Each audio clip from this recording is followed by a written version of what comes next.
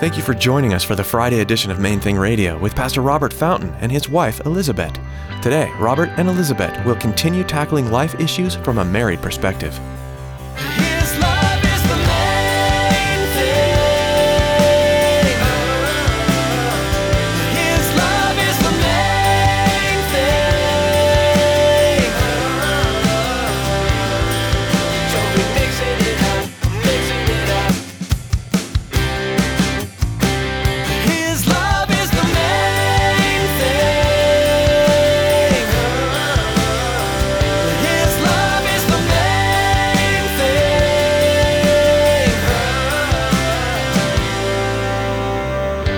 I cannot live a life that honors Jesus if I refuse the most essential part. His forgiveness is linked to my forgiveness. There's no wiggle room. There's no escape route from that. It is what it is. And so again, who comes to your mind with that? Who comes to your mind that you need to forgive? That's the third sort of component of the culture of honor. Forgive both ways. Ask His forgiveness and forgive others. Always be willing to forgive. As a servant of Jesus, you've been forgiven. Understand that grace and salvation that He's given you, and go out and offer it to others. Today, Elizabeth reminds you that Jesus forgave when there was no reason to. With Him as your center, there's no excuse for you to not do the same for others. Now here's Pastor Robert and Elizabeth as they continue their message, A Culture of Honor.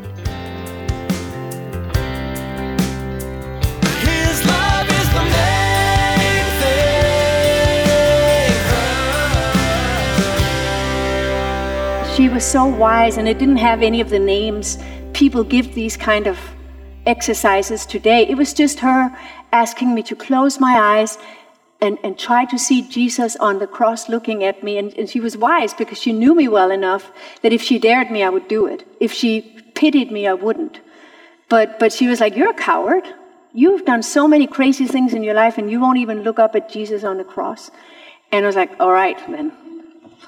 And it was really like expecting the worst. And instead, I don't know how to explain it, but when I take others through a similar exercise, something happens when in our spirit we try to see Jesus. And I just knew that He looked at me not with anything that I expected at all. It was the first time in my life I saw unadulterated love, like love that wasn't lustful, love that wasn't put on. It was real. Like, I just knew that it was real. I can still, 30 years later, remember exactly what that looked like. And the most surprising part of that was there was this sense like He actually liked me, and like Jesus liked me. Kind of like Sally Field, like, "You like me?" And it was just such a shock. Like, I was disarmed. I was unprepared for that. So when Jesus that night, when now 30 years later, I'm like, but I was right in doing what I did, my righteous indignation. And Jesus was like, "Where are you now? Can we go back to that night when you remembered how dirty you were? And I looked at you and you had no rocks to throw." It was just this. He actually, when He's like, "Remember your first love and repent of leaving it," that was where that night brought me to. Where all of a sudden I'm the one ready to cast stones because it needs to be done. And it was like, ooh, how far I've come from that night when I couldn't even lift my eyes. And so the culture of honor, remember and repent. It really, you cannot live in it. Even if your environment around you was full of this honor, this attitude that we're trying to describe, but you did not do that in yourself, you couldn't participate in it. You couldn't benefit. It's your heart that where this is cultivated. Everybody else could do it well, but if you don't, you will miss out from that. And when that happens, like when I remember that night, all I can do is fall on my face. And it's like, Jesus, what have I become? Like, how did I go? I'm so sorry. You forgave me, and here I am ready to like throw mental rocks at the apple of your eye, one of your kids.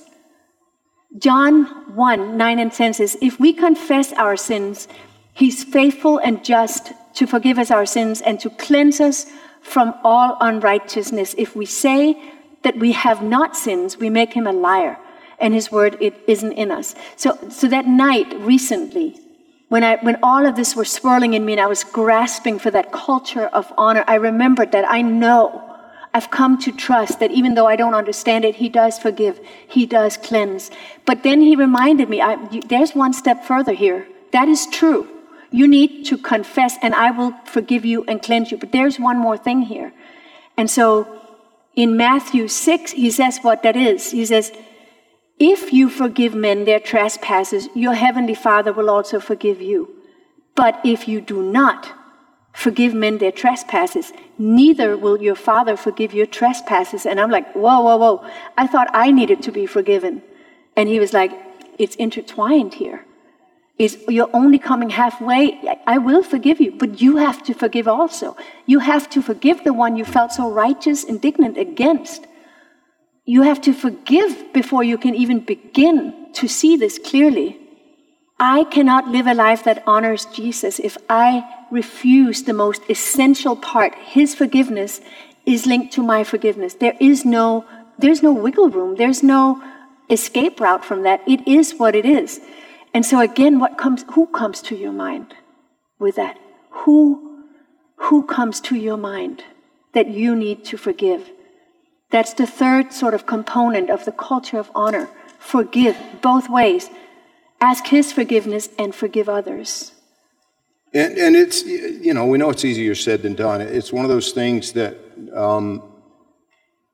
I don't know, I think a lot of times we get so focused on what the other person has done, and somehow we think we're holding them accountable with our unforgiveness, or in some cases we misunderstand and think that it's about the emotion. I have people say to me, I just can't forgive them. But what they're actually saying is either, the emotion is still so big, or they, maybe confuse forgiveness with trust. And it's not about emotion. I mean, there was somebody in my past, going back to when I first got saved, like 35 years ago or whatever, there was more than that even. And it was a really, really big deal. And the anger didn't go away toward that person for a while, like years.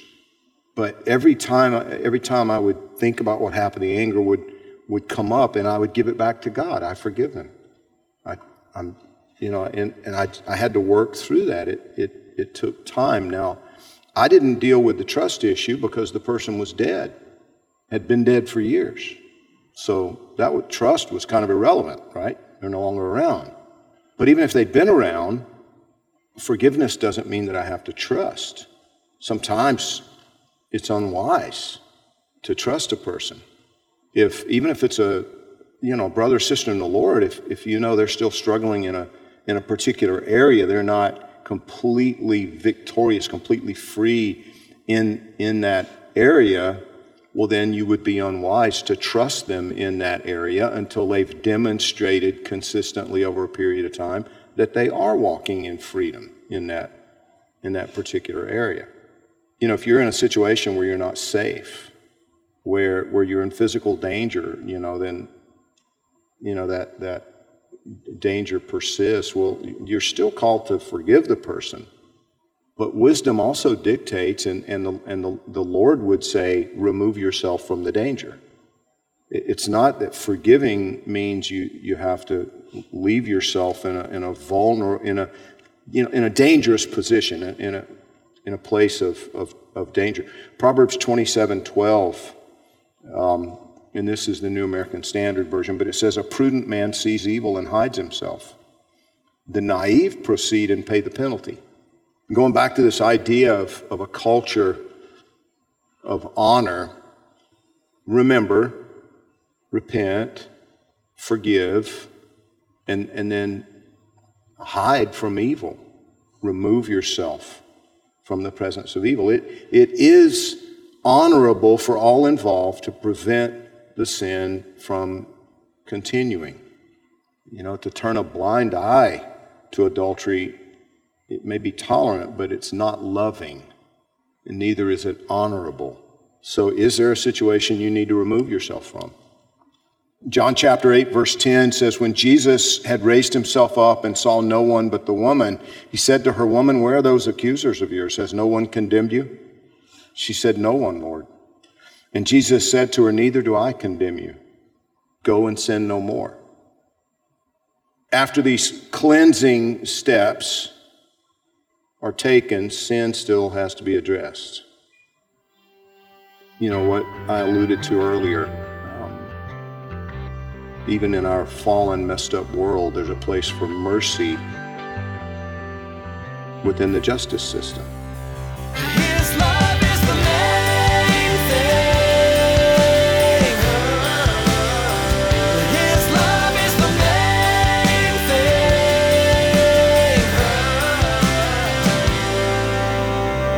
thing. Though one may be overpowered by another, two can withstand him, and a threefold cord is not quickly broken. This verse is from the book of Ecclesiastes, and this is at the very heart of the vision for this special Friday edition of Main Thing Radio. Jesus, Pastor Robert, and his wife Elizabeth, a threefold cord presenting God's Word in a way that will inspire you in your own marriage and walk with God. Pastor Robert's vision is that through this fresh method of approaching God's Word, that husbands and wives will be equipped to face the world on a united front, as one team joined together by God, sharing the light of Jesus Christ with the lost and dying world all around us. Monday through Thursday here on Main Thing Radio, we share messages from worship services at Calvary Chapel, Miami Beach. But today's message is unique. As you listened today, we're confident that you heard from God through Pastor Robert and Elizabeth. Well, that's all the time we have here for today. On Monday, Pastor Robert will be back with us teaching through God's Word verse by verse. So make plans to join us on Monday right here on Main Thing Radio.